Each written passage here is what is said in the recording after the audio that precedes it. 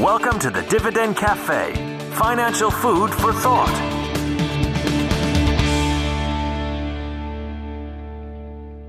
Hello and welcome to this week's Dividend Cafe, a little special edition here with the Investment Committee. It's a short week in the markets. You're likely getting this here at the beginning of the week, and we want to get it out to you before your Thanksgiving weekend starts off. I have no doubt that a lot of you would prefer to spend your holiday weekend coming up listening to us talk central banking and macroeconomics and more kind of commentary on the stock market. But because some of you may not want that, and because we don't want to do it, we're instead going to kind of get this Investment Committee podcast done earlier in the week, and we're attacking a real specific issue this week. So I'm surrounded here today by Robert, Julian, Brian, and Dea, and we are going to talk about the highly niche topic of the presidential election once again, and with a little particular emphasis on this new ascendant kind of climber in the polls, Mayor Pete Buttigieg. How many of you could have pronounced his name a month ago, 3 months ago? 2 days ago. 2 days ago, you ordered it. Buttigieg, yeah. I was grateful when he first entered the race that he was so low in the polls because I didn't have to go actually commit myself to learning how to pronounce it. But now it's coming up a lot more. And we're not going to only kind of address that. I think we've already done the broader podcast that we had done on just the general approach how investors think about politics, let alone politics a year in advance of the election. And I think that podcast covered a lot of the principles that we don't have to restate today, just in terms of investors sometimes letting their political preferences get in the way of sound investment policy. It's a mistake I've seen plenty of people on the left and plenty of people on the right do. But more particularly, I want to focus just on using Mayor Pete Buttigieg's platform to kind of discuss some of the other topics that are at play and where they may in fact impact either macro or company-specific, sector-specific areas. So to really quickly set this up and why we're going to this candidate, first of all, Mayor Pete has no federal political experience, and that's not a disqualifier anymore whatsoever. Of course, our current president had no elected experience at any level of government. I think technically it's an asset, right? I mean, it is for some. I mean, it's not for everyone. That's the interesting thing about populism and about anti-elitism is generally there will be someone out there that gets really excited that this person's not part of the beltway or not part of the the swamp. But there's also plenty of people that say, look, I want folks with experience. I want someone who's been inside the machinations of government. So I don't know how to quantify that, but I think that there are some that's a negative one and some that's a positive one, and you probably end up at about a break even when all's said and done. Mayor Pete's an interesting choice, by the way, for the anti-elitist because on one hand, he doesn't have the experience in federal government, and that's going to excite a lot of people, not part of the swamp. And he's the mayor of a town in Indiana with 100,000 people, which is more or less the population here in Newport Beach. And Newport's around 90,000. And I have been in South Bend, Indiana many times, of course, because I go out for the USC Notre Dame game every other year. Now, how far is South Bend from where you grew up, Robert? I was outside of Chicago, but I actually had some good experience in South Bend going to some Silverhawks minor league baseball games back in the day as well. So, are the Silverhawks based in South Bend? They are South Bend Silverhawks. So you probably should say that because I don't think anyone. the Silverhawks. Yeah, that's right. Of course, everyone knows. Oh yeah. I bet money on that. But no. So you know South Bend? Yeah, I do. Yeah. Do Hoosiers generally hate South Bend or like South Bend? No, I mean Notre Dame is kind of distinct. They're more of a regional, private school. Indiana, where I went to school, has more of a rivalry with, dare I say, Purdue. Sure. Okay, fair enough. Well, I don't know. The point I was about to make was that he has this anti-elitist things. He hasn't been in federal government. But he is an Ivy League guy, and I want to say Rhodes Scholar and so forth. Military. And a high level. So he doesn't exactly have this kind of Queens vibe. But again, a mixed bag of elitism and anti-elitism is hardly new because who has ever better described it than the current president who ran off of this red baseball cap, I'm the guy from Blue Collar America, while he was taking a private helicopter to the rooftop of his Fifth Avenue apartment where he lived. And so there's strange sort of mixed cultural, affiliations these days. But I think that Elizabeth Warren, Bernie Sanders, there's a kind of more progressive camp in the Democratic Party, and all of which have a chance of becoming president. Certainly have a chance of becoming the nominee, and then you're going to have a very close election next year. Do all of us still agree on that the 2020 general election is likely to be close? Anyone want to push back on that? I don't have a lot to push back on. It's tough not knowing who the nominee on the Democratic side is going to be, but I would assume either way it would be close just based on where polling is and where Trump's approval rating is. Who the field of candidates is. Like, I agree. I've said if someone told me that Michelle Obama was in the race, I might feel different. Or if the only Democrat running was, just some whatever, totally clearly unelectable candidate. Sanders. But, yeah. I mean, I think that that with Warren, she was so out front of everybody else on different policies that we could come in as market people and investment people and look at her impact, because she had 53 white papers on student debt, on healthcare cost, on green, clean energy, various spending initiatives. So now it's sort of like, okay, it looks like there might be a new front runner, and we have to sort of do it all over again. But it's a lot of the same issues. So I guess let's start off. I'm going to give you guys a real softball, and then I'm going to dig into Mayor Pete a little bit on this stuff. Is there anything in the macro, the way we philosophically would want to address 2020 investing, that is different in your mind than what you might have shared on this podcast? What was it, a month or two ago when we last did this? Has anything changed that now gives it more clarity or more conviction, more caution in terms of how we view what is still, one way or the other, a year out, for how we go about investing 2020? Dea, you feeling any different on the macro? On the macro level, I can't say that I do. I guess with Elizabeth Warren declining in the polls substantially relative to the other Democratic candidates, that makes me feel that socialist policies are less likely. But so as far as that's concerned, I mean, slightly less likely. But other than that, the changing in the political scene, has it affected my thinking of how we think portfolios are going to perform? I can't say that I do. I can't come up with anything that changes my beliefs there. So. Brian, any thoughts on that? No, I would echo that. Nothing has changed on the macro.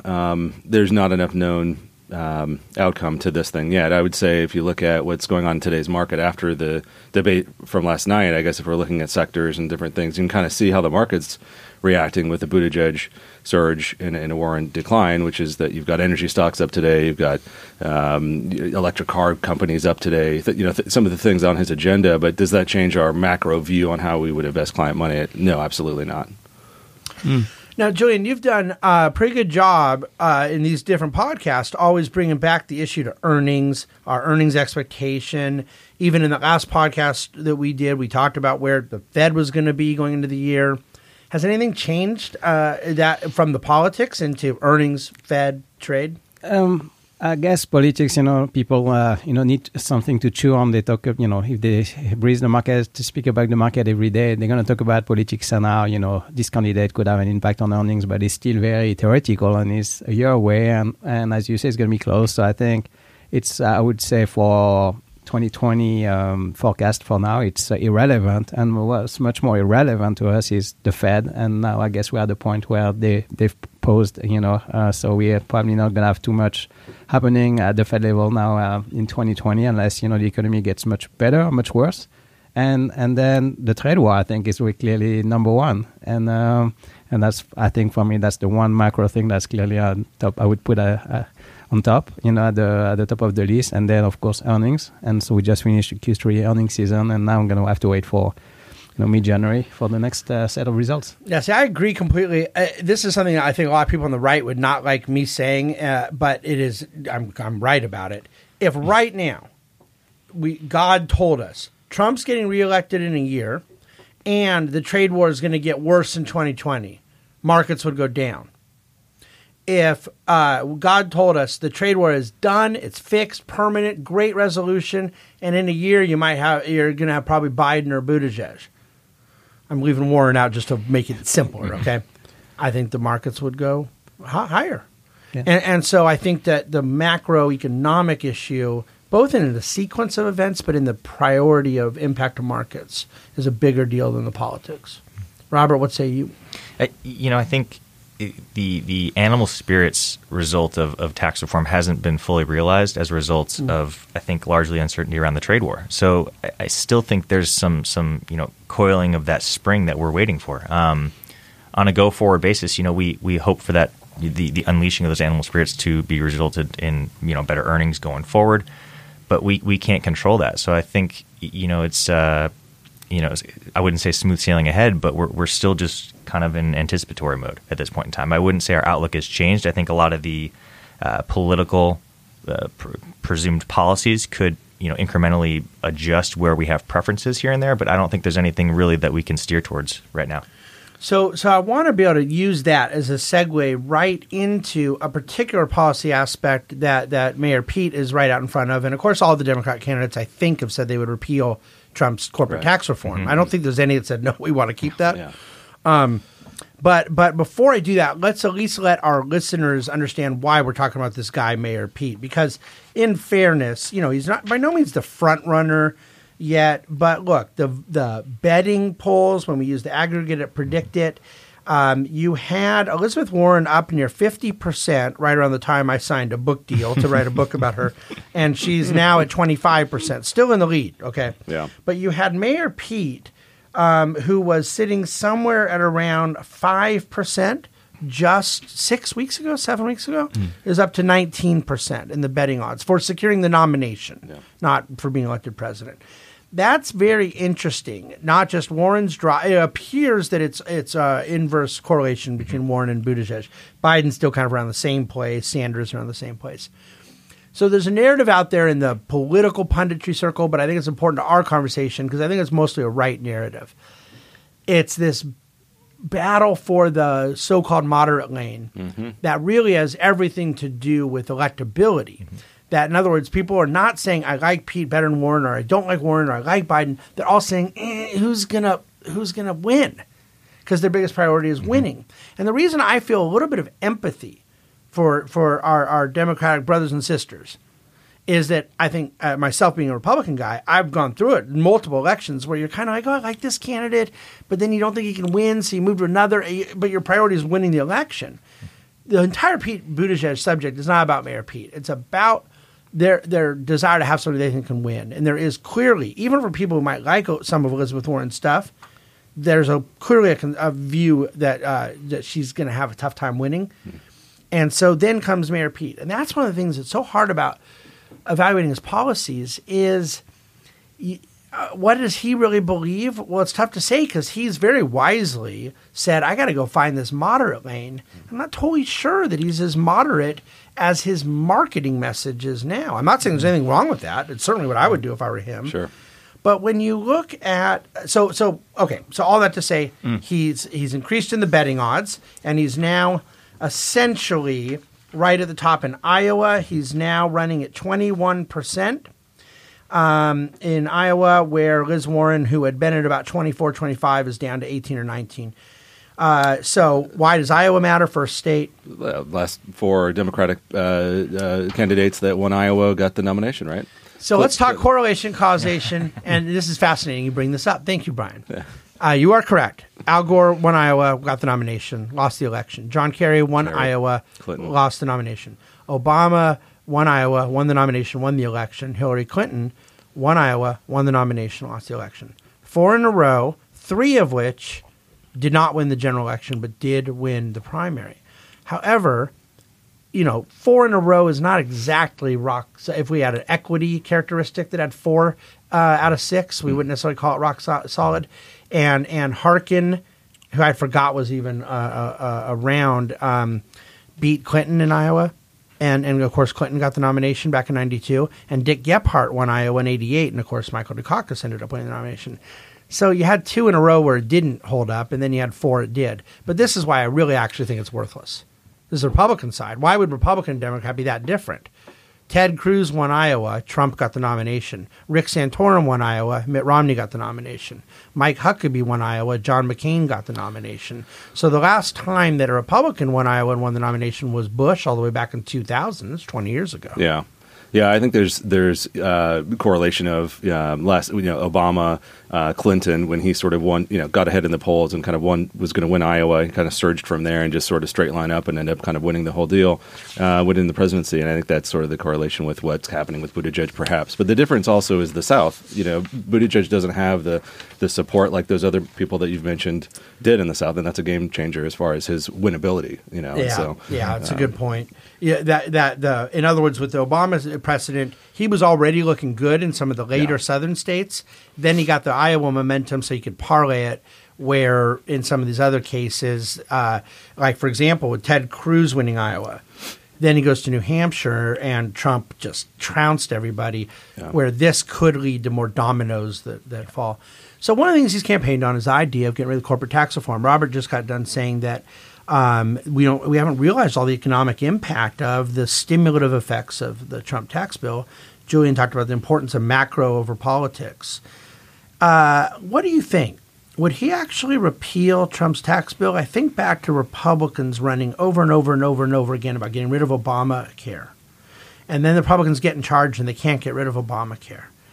Could Trump's tax bill be a little bit more popular with Democrats now that it's passed and in law and the stock market's up thousands of points than some of them the ones who voted against it would want to admit? Can you really repeal a tax cut like that? I think with some of their agendas costing so much money, whether it's health care or any of it, I think it's on the docket to get rid of to try to pay for it. So I think that they would want to, and Buttigieg talked about that too. That's how he's going to pay for his health care plan. He's going to repeal the tax reform. It's $1.4 trillion roughly. That's going to pay for it all, and then we'll be in the same place we are, from a budget perspective, and we get better health care out of it.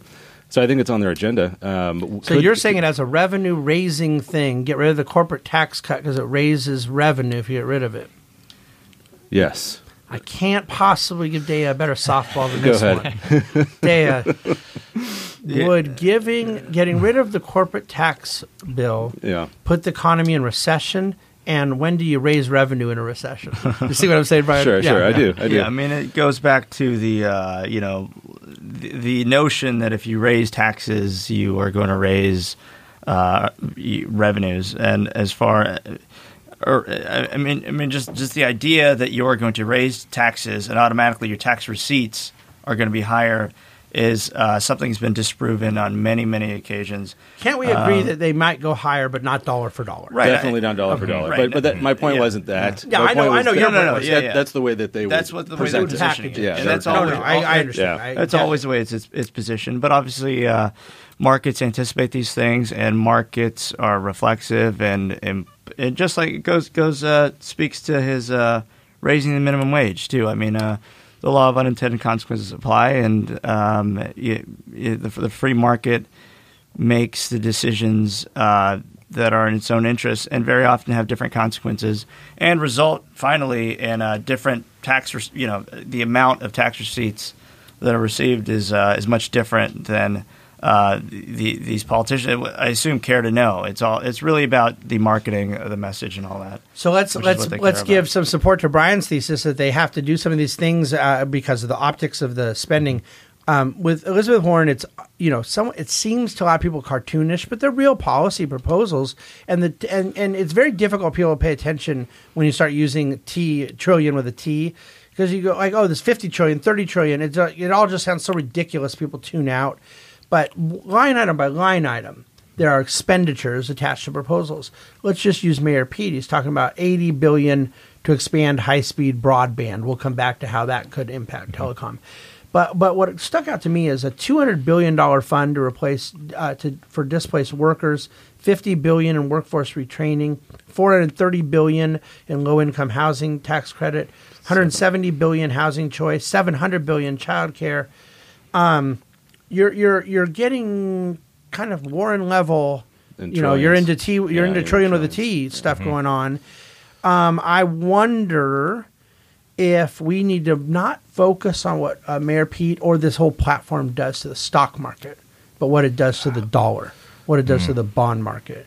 Julian, do we face even higher deficits than the Trump administration's allowed with some of these things going on, and does that affect our macro viewpoint? I have less. I don't have a lot of experience on the, U.S. politics. My understanding is like when Democrats are in power, usually they are like even more aggressive at running deficits. Yeah. So I would say that if you have a Democrat, presidency, you probably would have even more deficits going forward. And then I was going through some of what Mayor Pete said. And it's interesting to see, like, if you go back to when he announced his nomination back to April, it's very different from what he says today. So at the time, he was interviewed by CNBC, and he was saying that we should consider a wealth tax. Mm-hmm. He was talking about a financial transaction tax. He was talking about taxing estate as well. So I think he's smart. Like he see a space, and he's shifting his policies based on that. So who knows what his policies are going to be in 6 months, right? That's what goes back to that thing I said earlier. The market, the lane, the marketing, the lane that someone has to be in. It's going to be hard to run in a class warfare message and maintain a moderate lane. There's a way traditionally people have threaded that needle. Bill Clinton did it masterfully as a politician. Mm-hmm. I think that to be a corporatist and a populist at the same time is very tough to do. So you have to sort of find a different message. Yeah. I want to stick with you, Julian, just from an equity research standpoint. This talk about we, of course, own some companies. We're not going to say any names that are REITs in the high-end mall space that are directly levered to retailers. We even own a couple companies that have retail presence. $15 an hour minimum wage, federally administered, which he's running on. And I got to think most of the other Democrats are running on as well. Let's say something like that were to pass. It's passing in more and more states anyways. Does that eat away at margins of some of these restaurants, and we have to be careful about that? Or is it accelerating these companies' move into technological replacement so that they get ahead of it? In other words, does it have the opposite effect of what the politicians are hoping for? That's a good question. It's stuff I would really have to think out about on a name-by-name basis. How would they be? How they would be impacted? I'm not sure. How many of the workers at some of the fast food chains are on minimum wage? I think quite a lot are already above the $15. So I think it may not have such a big impact on most of the companies we own, really. But I would have to really dig into the names one by one. Yeah. Do you think that that right now, with e-commerce and all the pressures we talk about, this would be a good time to raise cost at restaurants and retail, and potentially force more kiosks and more automation? In other words, could it have an impact on the labor market at the lower end of the wage scale, Robert? It would definitely, in my opinion, not erode margins for a lot of these companies. People are going to move into automation, things like that. With Mayor Pete, one of the biggest shockers around him with regards to some of these cost increasing policies. He comes from South Bend, Indiana. Okay, Steel Belt, Rust Belt, whatever you want to call it, a region that has been plagued by the flight of capital, by to an extent anti-competitive policies before some of the more Indiana tax-friendly policies came in, and then he's seen, from my home state of Illinois, a lot of movement of capital into Indiana because they were competitive. So I just don't understand when someone's going to run on being a mayor of a small city. They've kind of tracked along with the other major cities in Indiana along unemployment, economic growth perspectives. Why isn't he drawing from his experience in what went right, what went wrong in his city and his region? That continues to shock me going forward. So the $15 minimum wage, someone in South Bend living on $15 an hour is doing okay. The cost of living in some of those places are fine. So maybe he's just thinking about, giving his constituents a raise. I don't know necessarily. A lot of the other policies, he's being vague on a lot of these still going forward. I think he's kind of preserving the ability to be a middle ground guy. But I think from a corporate perspective, a lot of these things are very unfriendly, and he should know better. Well, let's even move that then into what is a pretty significant part of his policy portfolio, which is in climate change. And of course, from investment standpoint, we have a lot of skin in this game as oil and gas pipeline investors, as investors in a couple of the larger integrated energy companies, U.S., believing in the U.S. energy infrastructure story. Here, he has not adopted the language of Green New Deal, but he's adopted some of the philosophical objectives of that left-oriented climate environment.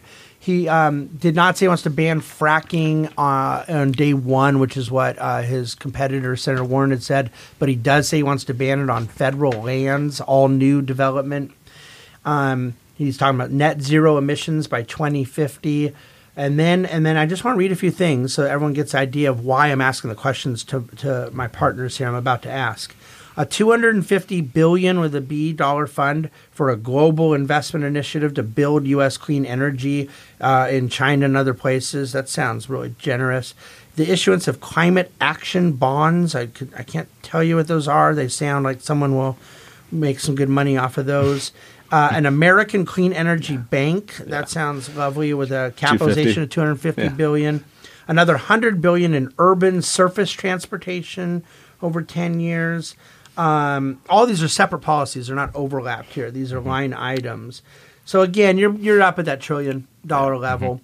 Does this make clean energy look investable to you or less investable? And for our purposes, because I define clean energy as natural gas, I'm going to accept his definition and pretend it's wind and solar only. Does all of this subsidies and federal government money make clean energy more investable or less investable, Dan? So are we going to assume that a lot of these, let's say he does get elected and he gets a lot of these things pass? Yeah. Well, for the sake of argument, we'll assume that. Okay. Well, so for the sake of argument, we'll assume that.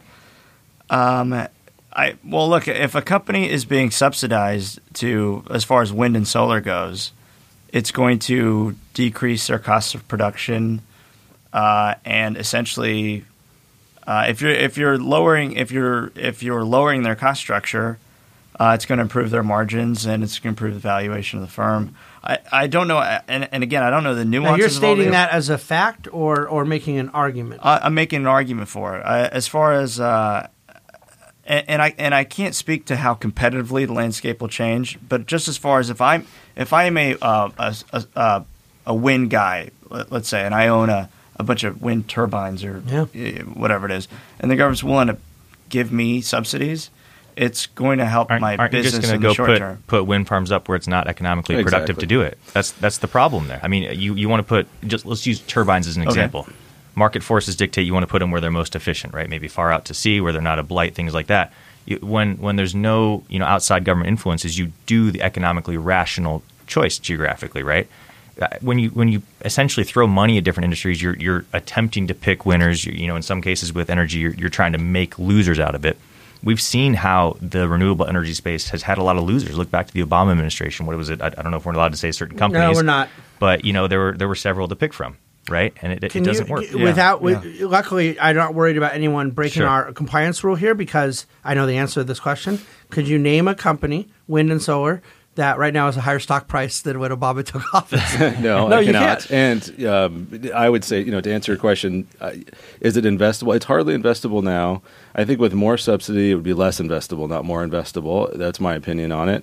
I think there'll be collateral damage or other things that will happen if this stuff kind of comes through, and it would technically probably benefit some of the companies that we own in some ways because we own companies that produce oil and gas and ship that and transport it, and the fact that there'd be more regulation and less ability to produce it, so the prices would likely go higher and corporate profits might go up a little bit and those types of things. But I'm not against clean energy. Of course not. I think it's fantastic. I think we've made huge strides in this country and in the world, frankly, and I think that should continue.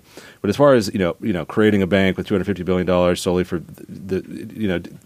those types of things, I don't think that they're that efficient, and I don't think it's money well spent. Personally, I think free market capitalism. I think to something Robert was saying, and to kind of piggyback into Dea's point, that one of the arguments here, that one of the policy prescriptions is extending and modernizing existing tax credits for solar, wind, geothermal. And then this is the compliment I pay to, you said if I own a bunch of wind turbines and now all of a sudden I get subsidies, I have higher margins. I disagree with that in this sense. I think there's a good chance if you own a bunch of wind turbines, you might be a smart guy.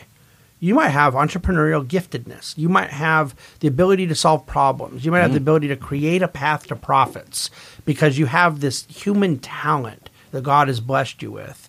And now the money you're getting from the government disincentivizes you to go out and create that innovation, that solution set that you're otherwise wired to go create. Entrepreneurs create profits.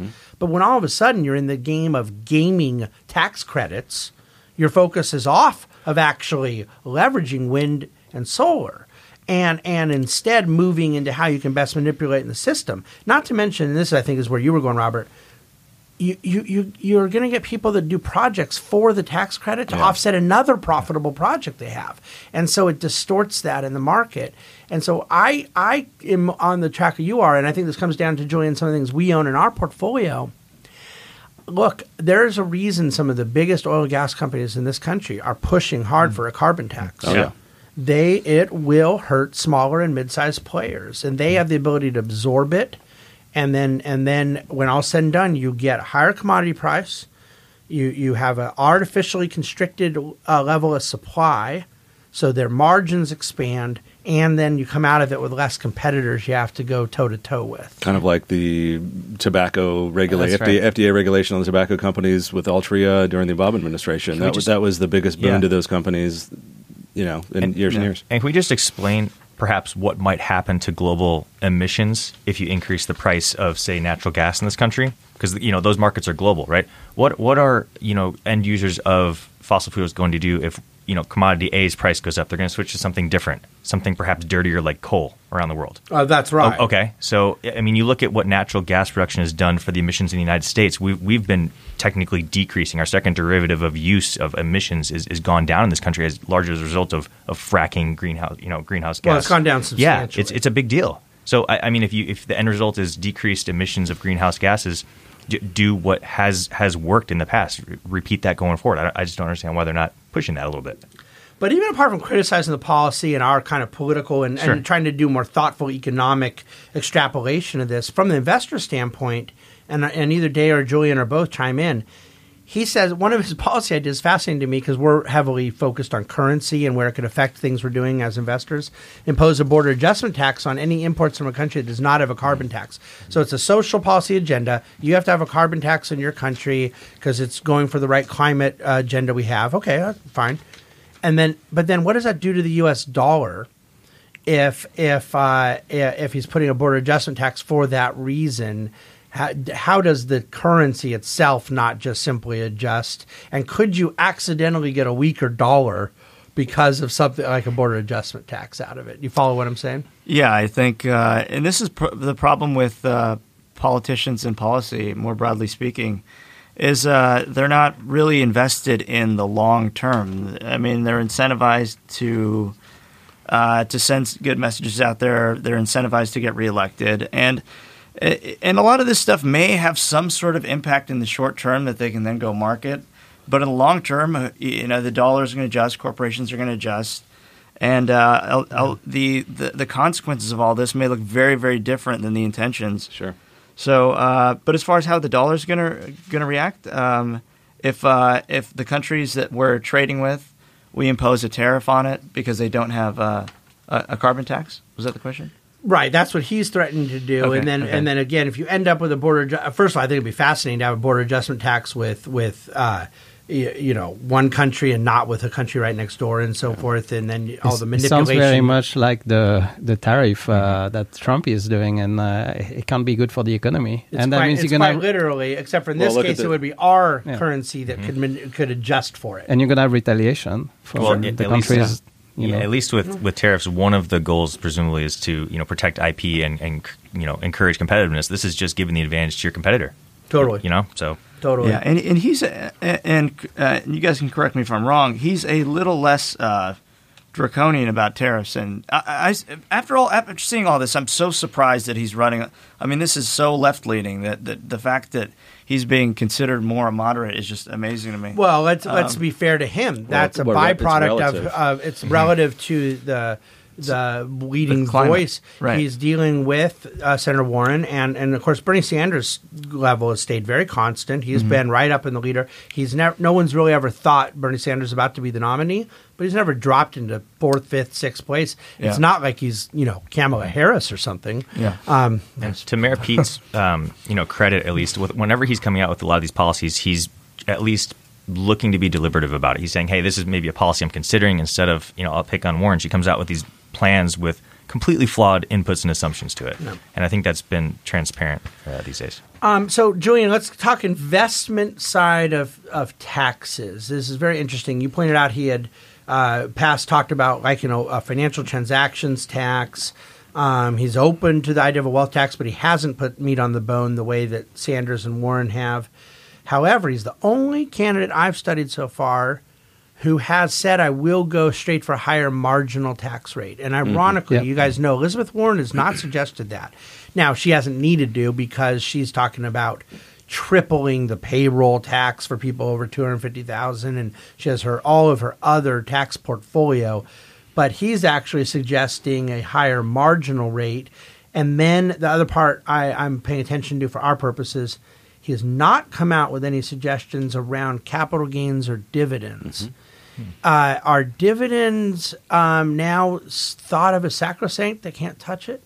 Or is there a possibility that the present value of our dividends that we invest in could in fact be impeded by additional taxation? Are they kind of linked as far as discussion goes to long-term capital gains tax? In theory, they are right now in current tax code, but that's not inherently true. They never were until the Bush second tax cut.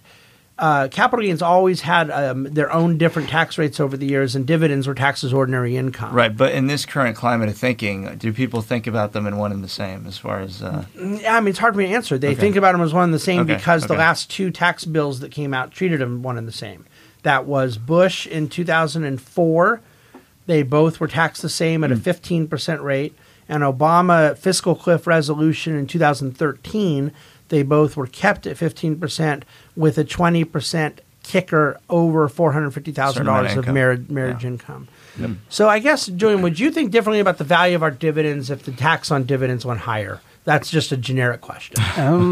Well, I guess yes, you would look at it on the net basis. If net to you is going to, instead of being taxed at 15, it becomes 25, 35. I guess on the net basis, that's what we. I guess it would. You're taking the easy way to answer. I'm going to make it hard. Yeah. Would it make the value of those dividend stocks more vulnerable? So I never ask a question that I don't already know the answer to. If you change the tax specifically just on dividends. Yeah, if the dividend tax rate went higher, would you think dividend stocks would go lower?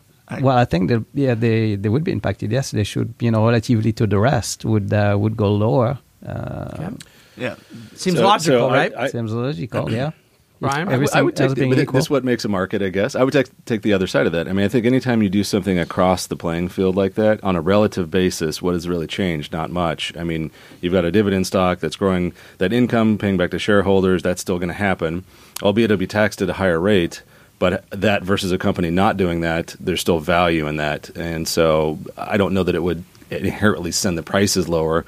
I don't know that it would really change our strategy that much. I guess I'd have to look at the tax code and what things changed, but the philosophy I think would still hold true. And by the way, dividend tax rates have changed a ton over the years, so they're very attractive now. The high tax rate on dividends for several years into our career was 39.6%. Exactly. President Bush lowered it to 15%. That's virtually a 65% reduction. Did dividend stocks go up when that happened more than the rest of the market? Not really. No, it did not. Okay, but that was also growth versus value. So why is the inverse not true? Sure. So let me take not the other side, but maybe there's a third side. There's a third side. You got the fourth way covered. There's a third side. Are you saying that if nothing else in the tax code changes besides the dividend tax rate, long-term capital gain stays the same, short-term cap rate. I'm happy to pretend that. Okay, happy to pretend that. If everything else were to stay constant, which I don't think would happen, it's hard to imagine why there won't be a slight multiple reduction on dividend stocks, just given that there's okay, here's what I'm saying. I still think that it's going to be very attractive, and the fact that the companies pay dividends, all those same things still apply. But if there's a higher tax rate, think about how we're going to make adjustments in our portfolio.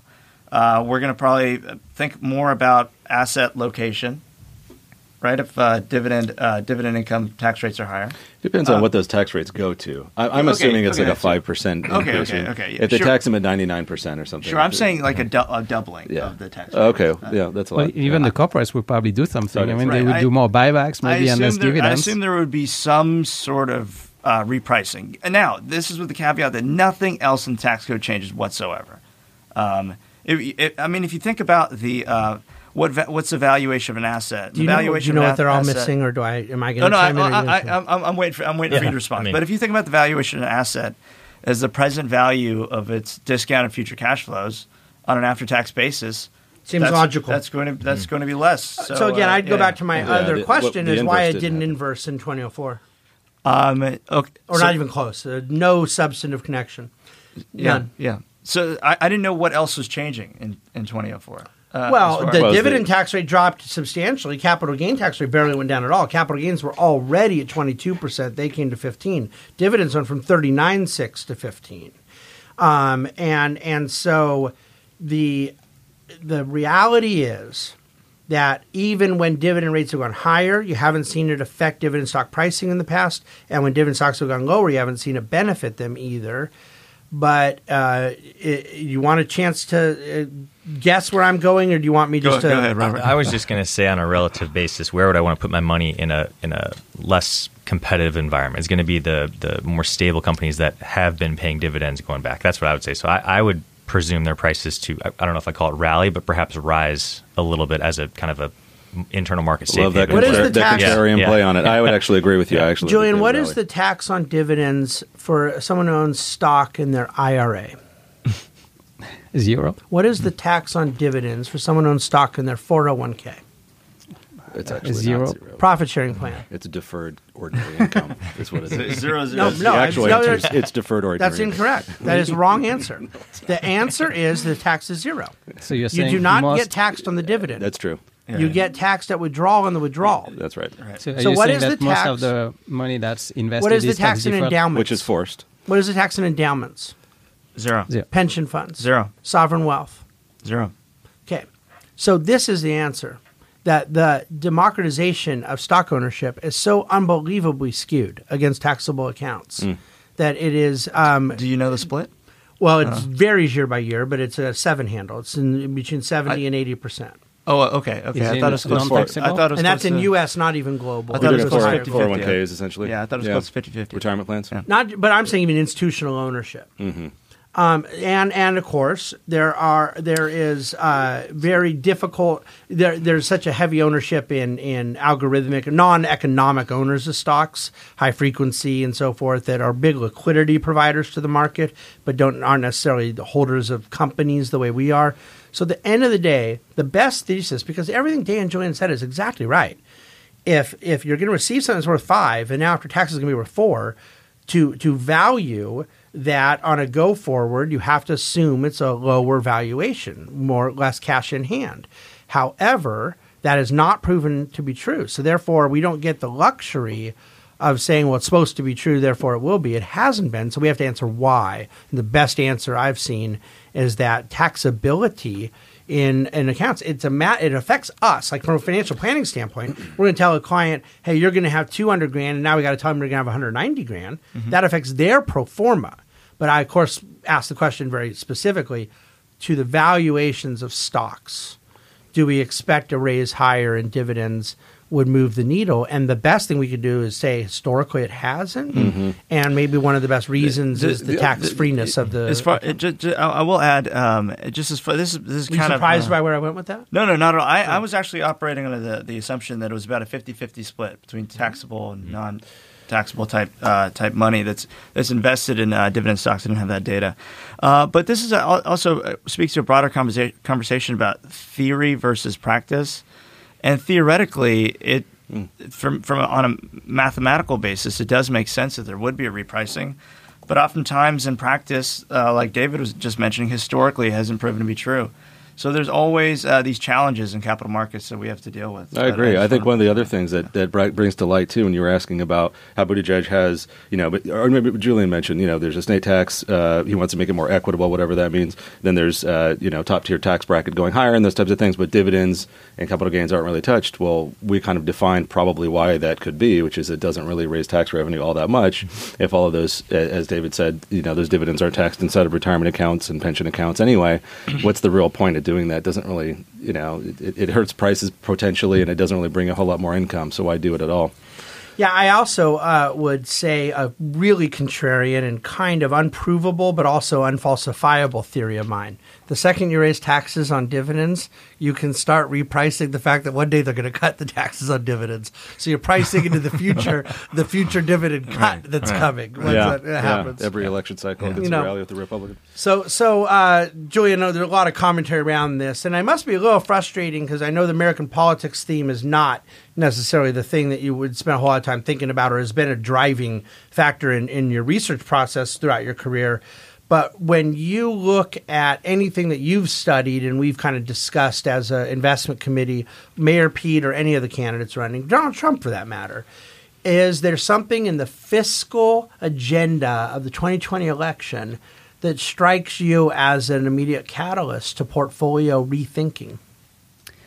Not really. I mean, I guess at the end of the day, the one thing that I'm most interested in is if there's any chance a Democratic president, and if assuming they have majority as well to get that voted, could repeal the tax cuts that Trump did, and that could have a significant impact. But it's way too early to have a view on that. As you say, it's going to be a close election, I guess, or who knows. And then, as you say, even if that was to happen, we're going to again maybe 4 years later we would reprice a new tax cut. So sometimes 2 years later. I mean, that's the thing that's so interesting. Like I go back to, because I learned a lot from it personally, when President Obama was reelected in 2012. And you had this very ahistorical reality that a bunch of these Bush tax cuts were going to expire, and they called it a fiscal cliff. Go look at what the market did in December of 2012 going into 13 sometime, and then look at what the market did in 2013. It's huge. 30%. Massive. Yeah. And the reason being that you could think, a Democrat who likes taxes got elected, or someone who likes taxes got elected. That doesn't mean that they're going to be able to go forward with that policy proposal, because at the end of the day, most of the people, they're smart enough to get elected president. And not necessarily smart in an intellectual way, but savvy enough, street smart enough to get elected. They also are savvy enough to realize if I do something that's going to completely screw up the economy or the perception of the economy, that's why the dividend tax cut, it's not going back to 39.6. I just don't believe it. The risk reward is there's not a lot of tax revenue. The amount of senior citizens that are getting dividends from utilities, and all of a sudden we think they're going to triple their tax on it. Yeah. And by the way, we've already tripled their tax. How did we do it? We brought interest rates from their CDs from 5% to 1%. Yeah. Well, they lowered their taxes, but it decreased their income. There you go. Thank you. But I mean, who's pushing Granny off a cliff in a wheelchair now, right?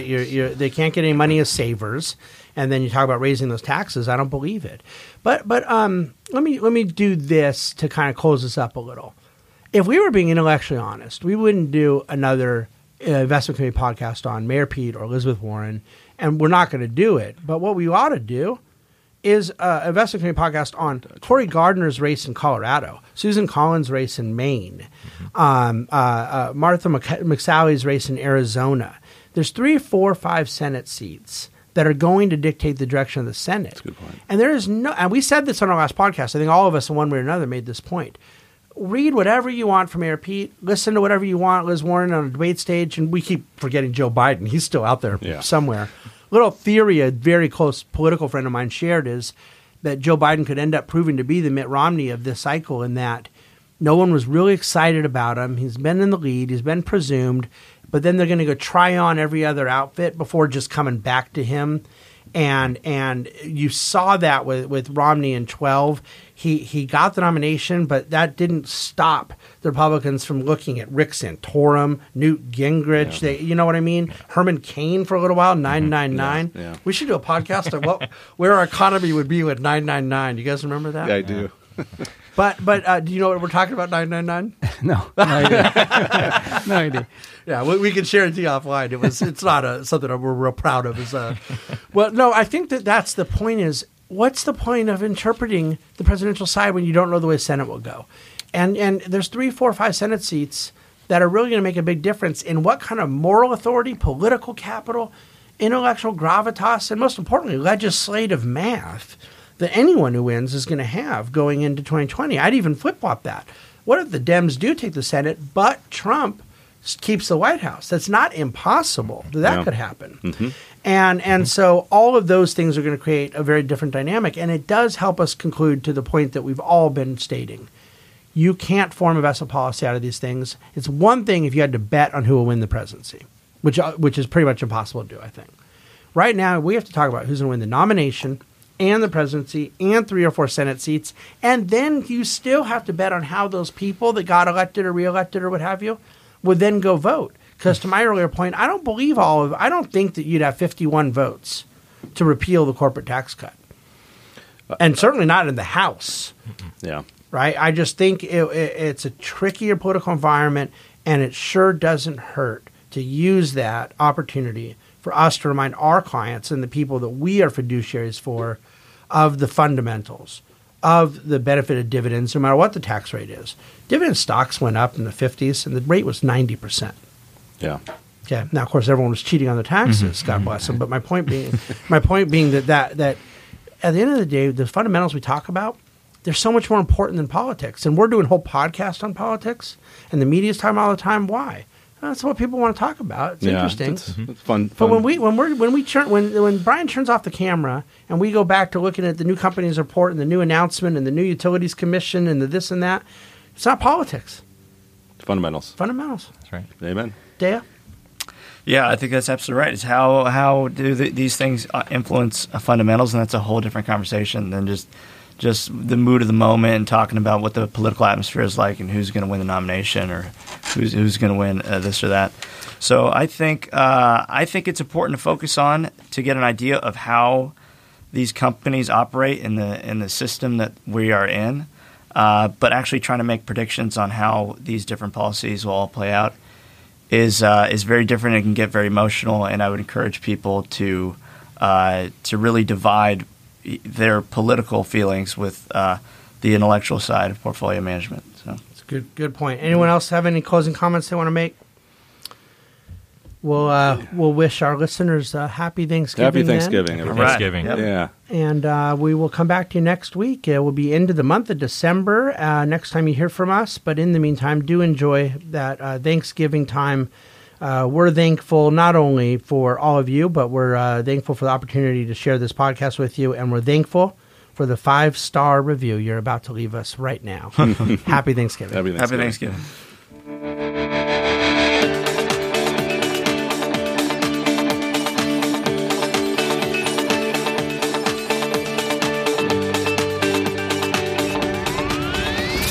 Thank you for listening to the Dividend Cafe, financial food for thought. The Bahnsen Group is registered with Hightower Securities LLC, member of FINRA and SIPC, and with Hightower Advisors LLC, a registered investment advisor of the SEC. Securities are offered through Hightower Securities LLC. Advisory services are offered through Hightower Advisors LLC. This is not an offer to buy or sell securities. No investment process is free of risk, and there is no guarantee that the investment process or the investment opportunities referenced herein will be profitable. Past performance is not indicative of current or future performance. Is not a guarantee. The investment opportunities referenced herein may not be suitable for all investors. All data and information referenced herein are from sources believed to be reliable. Any opinion, news, research, analyses, prices, or other information contained in this research is provided as general market commentary. It does not constitute investment advice. The team at Hightower should not be in any way liable for claims and make no express or implied representations or warranties as to the accuracy or completeness of the data and other information, or for statements or errors contained in or omissions from the obtained data and information referenced herein. The data and information are provided as of the date referenced. Such data and information are subject to change without notice. This document was created for informational purposes only. The opinions expressed are solely those of the team and do not represent those of Hightower Advisors LLC or any of its affiliates.